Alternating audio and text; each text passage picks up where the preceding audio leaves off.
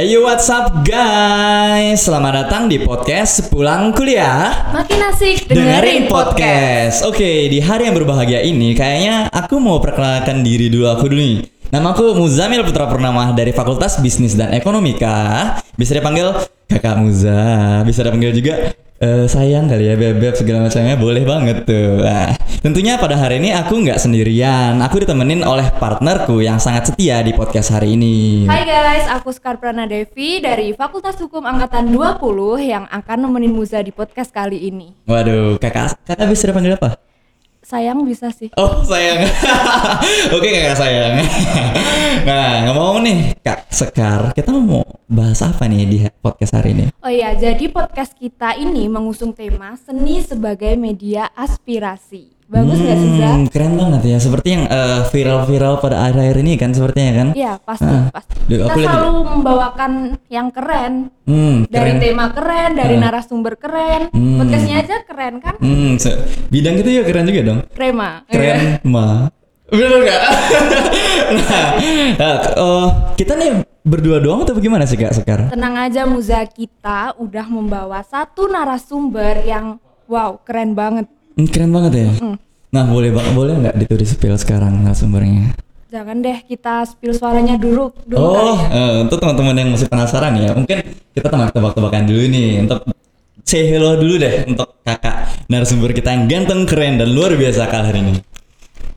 Halo. Waduh, pasti udah pada tahu nih. Familiar nggak sih suaranya? Teleponable banget sih. Teleponable banget. Sleep call kan biasanya kata orang-orang sekarang itu. Iya, sleep call. Kamu sleep call nih? Enggak, jangan. Untuk cewek-cewek mungkin ya. Nah, aku sih langsung tahu ya. Kayak denger hello doang itu udah tahu banget nih ini siapa, udah tahu banget. Karena aku sering ikut acara kan. Kamu pernah ikut acara enggak? Iya dong. Acara kampus kan pasti ada beliau kan. Semua gitu. acara kampus tuh pasti ada beliau. Pasti ada beliau. Itu bagian di mana? Di mana-mana? Pembukaan ya biasanya kan, pembukaan atau mungkin peresmian acara juga biasanya kan harus butuh tanda tangan beliau nih. Ada dong Muza, karena beliau ini adalah orang yang sibuk, orang yang penting juga. Penting banget. Penting banget. Sibuk, tapi kalau bisa ada di sini. Kan kita spesial. Oh waduh, martabak spesial dong. Udah nggak berlama-lama ya Muza, kita mungkin kasih waktu buat narasumber kita memperkenalkan diri dulu kali ya. Oke, boleh Kak. Halo Mas Muza. Halo, Kak. Muza. Ya, perkenalkan nama saya Sultan Salahuddin. Saya angkatan 2017. Bisa dipanggil Sultan. Oke, Fakultas Hukum ya, Bang? Fakultas Hukum ini, Mbak. Sama. sama.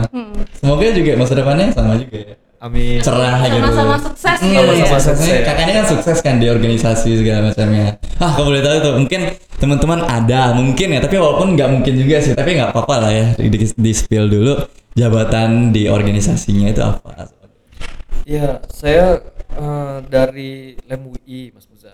Oke. Itu dari ketua umum, sekarang jabat jadi ketua umum LEM UI. Terus mungkin kalau untuk final record di organisasi saya kayaknya cukup sih di LEM UI aja ya. Waduh, udah keren banget sih. Itu kayak impian banget untuk mahasiswa-mahasiswa, terutama yang aktivis-aktivis nih. Iya. Muza mau mencontoh mungkin? Waduh, kalau bisa sih mau juga. Harus. Gimana itu? Aktivis akademis romantis gitu. Waduh. harus banget. Kalau boleh tahu tuh boleh nggak di spill makna dari aktivis romantisme itu gimana? Kalau dari aktivis akademis romantis ya Mas. Jadi aktivis itu kan bisa diistilahkan sebagai pihak ataupun golongan yang berani lah dalam menyampaikan suatu kebenaran gitu. Terus akademis itu dia bisa memiliki suatu basis teori yang oke, misalkan dalam segi pemikirannya. Romantis. Nah, ini romantis ini yang kadang agak rawan untuk kita pahami ya. Romantisme yang dimaksud itu adalah kecintaan kita terhadap lingkungan tadi. Jadi bukan kepada lawan jenis gitu. Ya sekalipun kepada lawan jenis ya nggak jadi masalah juga sih. Mungkin itu Mas. Jadi jangan salah sangka dulu ya. Jangan salah sangka. Dan buat pendengar kita nih yang lagi baru pulang kuliah, lagi duduk-duduk santai, atau mungkin lagi apa lagi Muza? Lagi makan, baru habis mandi, atau mungkin baru habis ngantar martabak spesial ya. Mungkin ke rumah mertuanya gitu Atau kan. yang lagi dengerin ini sama gebetannya mungkin? Aduh bisa jadi kan juga habis dengerin ini langsung jadian kan. Waduh, Jadi, bisa. Tapi bisa jadi itu gebetan temannya nanti ya. Waduh, apa ya? Sebelum janur kuning melengkung, bolehlah di tikung.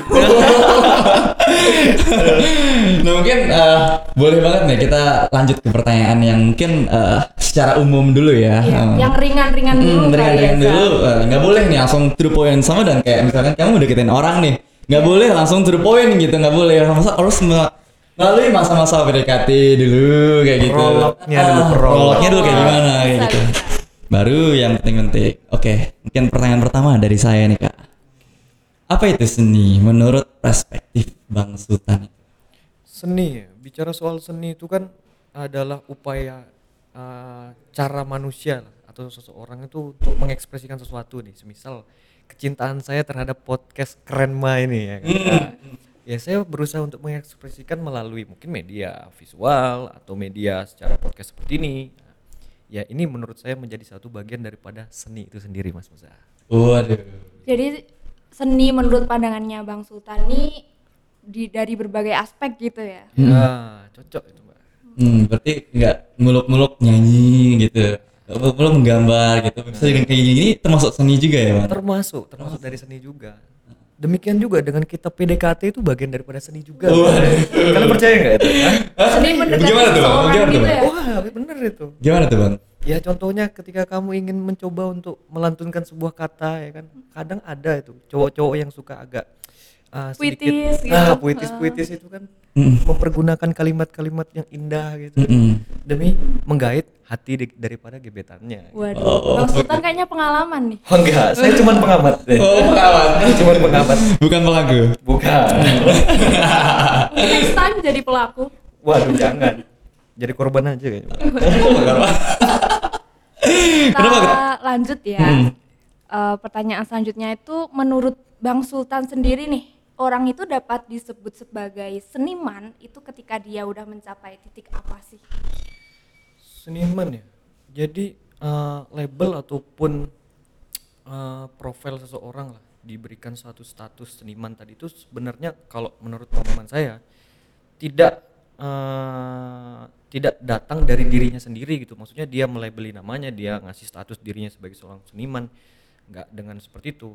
Mungkin ya sependek sepengetahuan saya, semisal ya dia bisa mengelahirkan suatu karya-karya tertentu yang mungkin itu bisa menjadi salah satu hal yang bisa diapresiasi oleh orang banyak dan memiliki manfaat gitu loh. Mungkin begitu. Oh kalau berarti Bang Sultan bisa disebut seniman atau bukan? Wah, kalau dibilang seniman itu, kalau saya secara diri saya sendiri ya, saya nggak bisa mengatasnamakan diri saya sebagai seorang seniman. Mungkin dibilang sebagai pengamat daripada seni-seni itu sendiri atau pecinta penikmat itu bisa mungkin. Jadi susah mau melabeling diri sendiri sebagai seniman itu. Mungkin seniman-seniman juga belum bisa ya, karena kan setiap orang mungkin belajar ya dalam setiap dia melakukan sesuatu atau membuat sesuatu itu belajar sambil belajar kayak gitu. Yap. Mungkin kita lanjut dulu ya ke pertanyaan yang ada hubungannya dengan aspirasi nih. Menurut Bang Sultan sendiri, seberapa besar pentingnya peran masyarakat untuk ikut terlibat dalam penyampaian aspirasi di ruang publik? Seberapa penting ya? Saya rasa itu sangat penting sih. Maksudnya ya siapa lagi yang mau menyuarakan terkait hajat hidupnya secara individu, terus hajat hidup golongannya atau bangsanya gitu loh. Ya istilahnya kita punya suatu role map lah. Ya kan? Kita pengen hidup yang sejahtera, itu kan ada standarisasinya tuh. Mungkin ya seperti itu sih kalau dari saya, penting. Jadi setiap elemen masyarakat, setiap pihak maupun golongan tertentu itu punya hak, punya kewajiban bahkan untuk menyampaikan aspirasinya. Itu maksudnya. Dan aspirasi itu juga termasuk ini nggak sih Bang, membawa suatu hal yang bisa membawa ke perubahan yang besar gitu kan, penyampaian aspirasi itu sendiri. Oh jelas, karena Ya tadilah aspirasi itu kan kita bisa bilang keluh kesah ya kan, keluh kesah yang ada di dalam hati diri seseorang maupun komunal ya, secara bergolongan atau secara keseluruhan tadi. Ya semisal kita bicara soal satu rasa satu hati gitu kan, ya itu nggak cuma berbicara perasaanku dengan perasaan Anda saja gitu. Jadi bisa jadi ya perasaan kita bersama itu bisa menjadi salah satu dasar untuk menentukan takdir daripada masa depan bangsa ini gitu sih. Nah, mungkin juga ya, aku lihat sih kayak misalkan pemerintah memberikan suatu aturan, regulasi gitu ya, Iya. yang berdampak langsung itu masyarakat sendiri kan. Berarti kan yang bisa dibilang yang paling netral dalam merasakan semua itu masyarakat sendiri, dan yang pastinya menjalankan fungsi dari demokrasi itu sendiri ya. Jadi harus itu masyarakat harus menyampaikan aspirasinya entah lewat seni atau lewat apa gitu Bang ya. Betul itu. Dan menurut Bang Sultan sendiri nih, seni-seni apa sih yang sekarang ini lagi tren dan banyak dijadikan pilihan dalam penyampaian aspirasi? Macam-macam ya, kalau misalkan kita bicara soal visualisasi art lah. Jadi kadang ada yang mencoba untuk mengekspresikan karya seninya ya kan. Saya revisi ya, maksudnya mengekspresikan suara aspirasi atau suara hatinya itu melalui sebuah karya-karya tuh. Salah satu contohnya kalau misalkan kita bicara dalam ruang industri musik itu permusikan. Ada beberapa band-band lah dulu itu yang always untuk memberikan suatu bentuk karyanya dengan memberikan sindiran misal kepada rezim ataupun pemerintahan. Yap. Nah, itu kalau musik ya. Mungkin itu sih. Ada contoh lain nggak selain musik gitu? Oh, ada lagi. Contoh lagi tuh ada yang kalau baru-baru ini ya, kalau lagi tren tuh contohnya mural tuh. Wah, viral banget itu Nah, ya. itu biasanya sedikit memberikan sentuhan terkait dengan visualisasi seakan-akan mengilustrasikan gambar dari keadaan ataupun kenyataan saat ini gitu loh, bahwa negara ini sedang tidak baik-baik saja gitu. Jadi mural terus musik. Apa Dari lagi? pandangan Bang Sultan, bagus ya. Mungkin poster juga ya. Kemarin tuh Poster kayak bisa. poster. juga Aku kemarin ada denger tuh ada kayak yang viral tuh yang kemarin yang poster segala macamnya, dan itu kayak apa segala macamnya. Dari mungkin kampus sebelah mungkin kayak gitu. Mungkin next. Apakah faktor terbesar yang menurut Bang Sultan menjadi pendorong pihak tertentu melakukan pembungkaman terhadap pelaku seni yang menyuarakan aspirasi ini? Nah, seperti yang kita dengarkan kemarin itu ada sesuatu yang contoh yang tadi seperti Bang Sultan sebutin, mural, dan itu dibungkam. Nah, faktor-faktornya apa sih? Ya gini, kalau kita coba pahami ya dari misalkan logika dari si penguasa saat ini misalkan. Ya hal yang sangat tidak nyaman gitu ya ketika kita misalkan saya mempergunakan logika penguasa itu ketika kita melakukan suatu perbuatan atau tidak sama sekali melakukan perbuatan tapi itu disindir dan lain sebagainya. Nah, melalui sebuah karya-karya tadi. Nah, ini kalau dari sisi mental secara psikologisnya ya. Ya siapa sih yang mau untuk istilahnya ditegur terus disindir dan lain sebagainya. Cuman kan ketika kita berbicara dalam ranah demokrasi, ya hal-hal yang seperti itu kan saya bilang ya itu normal gitu loh. Jadi kita bicara soal kebebasan berpendapat, kebebasan untuk berekspresi, ya itu hak naluriah ya kan dari seorang manusia tadi yang memang harus dijaminkan gitu loh untuk dari negara untuk rakyatnya secara konstitusional. Itu kalau dari saya secara pengamatan saya ya Mas. Ya fakta bahwa kita hidup di negara demokrasi, hal-hal seperti itu tuh pasti wajar lah terjadi. Pasti. Dan itu bukannya harus dilakukan ya untuk menjalankan negara ini. Penyampaian aspirasi memang harus dilakukan. Check and balances kalau istilah kerennya itu. Ya. Oh, keren sih. Istilah itu banget nih. Aku gak bisa tuh ngomong kayak gitu. Gak bisa bahasa Inggris. Lalu nih Bang Sultan, mengambil contoh dari kasus yang panas akhir-akhir ini nih tentang mural mirip presiden kita, yang seniman muralnya itu tuh sampai dicari-cari oleh aparat, menurut Bang Sultan, apakah tindakan aparat itu berlebihan atau memang itu yang harus dilakukan?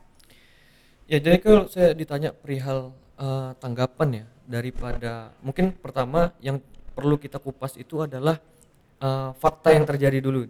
Nah, faktanya kan kita tahu bahwa terjadi suatu bentuk upaya mural tadi ya, by poster misal, yang memang merepresentasikan aspirasi mereka dan coba untuk divisualisasikan melalui simbol daripada kepala negara ataupun kepala pemerintahan kita, misal seperti itu. Cuman kalau saya berbicara soal etik ya, etika. Jadi di dalam seni itu kalau secara universal ya, hal-hal yang bahkan tidak dibatasi gitu ya. Ya sekalipun berbicara terkait dengan individu ya, kita bicara soal simbol dan lain sebagainya, ya menurut saya itu hal yang normal gitu loh. Jadi ya nggak perlu lah kita berlebihan dalam menyikapi sesuatu. Jadi kita misal melihat mural tadi yang merepresentasikan bahwa visualisasi gambarnya tadi itu ya, secara seni itu kan oke. Kalau saya bicara soal estetika daripada satu gambar tadi itu. Menurut saya itu perlu diapresiasi teman-teman gitu. Saya tidak mau untuk berbicara dari ranah kira-kira etis atau tidak etisnya, karena sebuah karya seni itu merupakan hal yang perlu untuk diapresiasi gitu loh. Jadi itulah bukti hadirnya suatu kreativitas daripada manusia itu sih. Menurut saya seperti itu. Berarti masalah. It's okay ya. It's okay sebenarnya. Tapi mungkin bentuk dari apresiasinya itu dicari orangnya, mungkin bisa jadi dengan dicari orangnya, mungkin bisa diberikan sesuatu gitu, mungkin Ya. Nah, mungkin dari saya minta pendapat dari Bang Sultan sendiri, adakah jalan yang dapat menjadi penengah nih agar sekiranya para seniman tetap bisa menyampaikan suaranya dan pihak-pihak tertentu itu tidak ada yang tersinggung atau merasa dirugikan dengan hasil dari seni itu sendiri? Ya, jadi hadirnya seni tadi itu kan memang coba untuk membuka ruang pemikiran dari manusia tadi ya, bahwa ya kita hidup sejatinya itu banyak hal-hal yang bisa dimaknai itu bahkan secara ini ya, kalau kita bisa bilang itu luar biasa gitu bagi kacamata ataupun perspektif salah seorang seniman tadi. Ya kalau kita bicara soal polemik ya, perbedaan pendapat itu biasa, itu manusiawi gitu loh. Ada yang suka ataupun ada yang nggak suka, ya itu hal yang wajar gitu loh. Saya mengutip sedikit lah pernyataan daripada salah seorang YouTuber, konten kreator gitu ya, namanya Pak Deddy Corbuzier tuh. Nah, jadi beliau tuh pernah menyatakan bahwa setiap orang itu tidak dituntut untuk memaksakan dirinya memberikan kesenangan kepada orang lain gitu loh. Ya kita nggak bisa memaksakan diri kita gitu loh teman-teman untuk membahagiakan orang banyak ya kan? Belum tentu dengan kita tersenyum itu orang yang melihat kita itu akan merasa apakah orang ini tulus, kan pasti banyak itu perspektifnya. Jadi ya menurut aku hal yang kita bicarakan tadi ya dalam konteks seni ya nggak perlulah kita terlalu lebay untuk memaknai wah ini boleh, wah ini nggak boleh. Nah kecuali nih, tapi ada satu batasan tertentu. Semisal kita bicara terkait dengan keyakinan. Nah, misalkan keyakinan coba direpresentasikan melalui visualisasi art yang kita bahas perihal mural tadi. Nah, kalau saya secara pribadi ya mungkin itu bisa menjadi salah satu faktor perbedaan lah ataupun memicu suatu reaksi konflik yang besar gitu. Jadi kalau tinjauannya, kalau konteksnya bicara soal nilai daripada demokrasi, it's okay selama tujuannya itu untuk hal yang baik, ya kan? Baik bagi apa nih? Baik bagi hajat hidup umat masyarakat di Indonesia gitu loh. Jadi ya wajar nggak sih misalkan teman-teman ini mengingatkan saya selaku ketua umum MUI misalnya, ketika saya melakukan suatu hal yang salah kan perlu untuk diingatkan kan? Iya betul sekali. Jadi ketika kita menjadi salah satu pejabat publik ya misalkan, ya jangan alergi ketika dikritik gitu loh. Baru ya ini perbedaannya antara kritik dengan julid. Ya. Julid atau apa sih istilah kerennya tuh kalau gibah ya gibah. Gibah Nah, Julid lebih keren sih. Julid ya. Contohnya seperti itu. ya kritik itu kan hal yang membangun gitu loh, yang disertai dengan solusi. Jadi it's okay aja menurut saya sih seperti itu. It's okay ya. Tapi kalau misalkan Bang Sultan di posisi itu digambarkan di mural gitu, it's okay menurut Bang Sultan. It's okay. Dalam ini loh, ketika kita berbicara dalam ranah check and balances of democracy. Jadi hadirnya demokrasi itu kan pilar-pilarnya tadi itu kan ada kebebasan, ada prinsip prinsip keadilan, transendensi, humanisasi dan sebagainya tadi itu. Nah, itu penting untuk dijaga teman-teman. Karena saya ini juga manusia gitu. Saya juga istilahnya nggak mungkin saya nggak melakukan kesalahan. Nah, alangkah baiknya penting juga khusus untuk teman-teman mahasiswa ini juga perlu untuk membangun daya nalar, analis dan kritisnya tadi. Begitu sih. Ya sesama manusia kan perlu untuk saling mengingatkan. Mungkin begitu. Bagus ya, karena kita juga manusia, nggak selalu kita ini benar. Pasti pernah salah ya kan Muza. Jadi nggak boleh alergi dengan kritik kayak gitu. Yap. Mungkin nih Bang Sultan ada satu pesan buat pelaku seni yang mungkin saat ini nih sedang kesulitan untuk menyampaikan aspirasi. Mungkin bukan cuma kesulitan ya, tapi ketakutan malah ya. Takutnya ntar dengan mereka menyampaikan aspirasi gitu, ntar terjadi sesuatu gitu. Karena mereka aku lihat-lihat jadi males juga mau menyuarakan, takut gitu, terus takut ya. Nanti dihapus juga gitu. Dikejar-kejar. Ya kalau dari saya pesannya sederhana. Tetap jaga semangat para pelaku-pelaku seni ya, entah yang ada di luar ruangan, yang ada di pinggir-pinggir jalan, yang ada di studio-studio musik atau dari manapun lah. Tetap jaga semangat kita, jangan sampai hal-hal seperti itulah, misalkan ya ancaman dan lain sebagainya itu menjadi salah satu hal yang memicu diri kita untuk membatasi diri untuk mengekspresikan bahwa karya seni itu suatu hal yang luhur loh gitu loh. Jadi tetap jangan takut, insya Allah lah, khususnya bagi kaum mahasiswa ya kan, yang nggak cuma rebahan aja saat ini ya kan, pun juga pasti kan mengamati, pun juga pasti juga akan selalu ada di belakang kawan-kawan seniman tadi itu. Menurut saya perlu support ya kan, support local pride. Itu sih kalau prinsip saya tuh. Gitu. Keren banget ya. Bagus banget kan. Kita jadi punya wawasan yang bertambah ya Muza ya. Aku banyak banget nih belajar dari Bang Sultan nih. Pada malam hari ini yang luar biasa ini. Mungkin juga teman-teman yang di rumah juga bisa lebih terbuka ya pemikirannya, yang sebelumnya tuh mikirnya kayak gini. Aduh, ini yang benar siapa ya? Ini yang seharusnya kita lakukan apa ya gitu. Jadi lebih paham gitu ya kan untuk kedepannya bagaimana kayak gitu. Tapi Muza, sepertinya kita udah sampai di penghujung waktu nih. Aduh, masa sih? Ya, kamu sedih ya? Sedih banget, masih pengen ngobrol aku. Tapi jangan sedih Muza, karena mungkin next time kita bisa dialog lagi sama Bang Sultan ya kan. Boleh bisa gak, Bang? bahas isu-isu panas nanti ya Bang. Boleh banget itu. Berarti Bang Sultan terbuka ya untuk teman-teman semua yang mau diskusi. Terbuka banget. Terbuka banget ya. Mungkin teman-teman juga yang di rumah yang kepo nih dengan Bang Sultan, boleh banget dikepoin akun Instagramnya nih. Nah, boleh Bang Sultan spill akun Instagramnya. Oke, Instagram saya @_saladin. Itu. Sultan Salahuddin. Langsung ya guys, langsung dicek. Searching, hilangin warna biru itu, hilangin langsung jadi putih. Following tulisannya. Gak recommended. Mau follow aku juga boleh. Dan buat teman-teman juga jangan lupa untuk follow Instagram Lem UII dan follow Lem UII di Spotify. Jangan lupa subscribe di channel YouTube Lem UII. Nah. Dan satu lagi nih, jangan lupa nonton episode Sepulang Kuliah yang lain. Karena nggak cuma satu kita aja nih, nanti bakal ada next lagi yang kita akan bawa narasumber yang pasti juga keren. Keren banget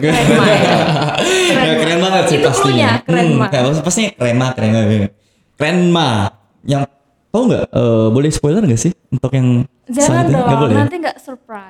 Jadi pokoknya ditungguin ya teman-teman di Spotify, postingnya di follow, tungguin episode selanjutnya dari pulang sekolah nih kayak gitu. Ya, sebelum kita sampai di penghujung waktu nih, sebelum kita tutup nih ya Muza, Bang Sultan. Mungkin kita bareng-bareng deh ngomongin tagline kita. Boleh. Ajarin Muza. Jadi tagline kita itu sepulang kuliah makin asik dengerin podcast. Nah, Dari aku dulu ya. Boleh. 1, 2, 3. Sepulang kuliah, Makin asik dengerin podcast. Sekian dari kami, sampai ketemu di Podcast podcast selanjutnya. selanjutnya. Bye bye.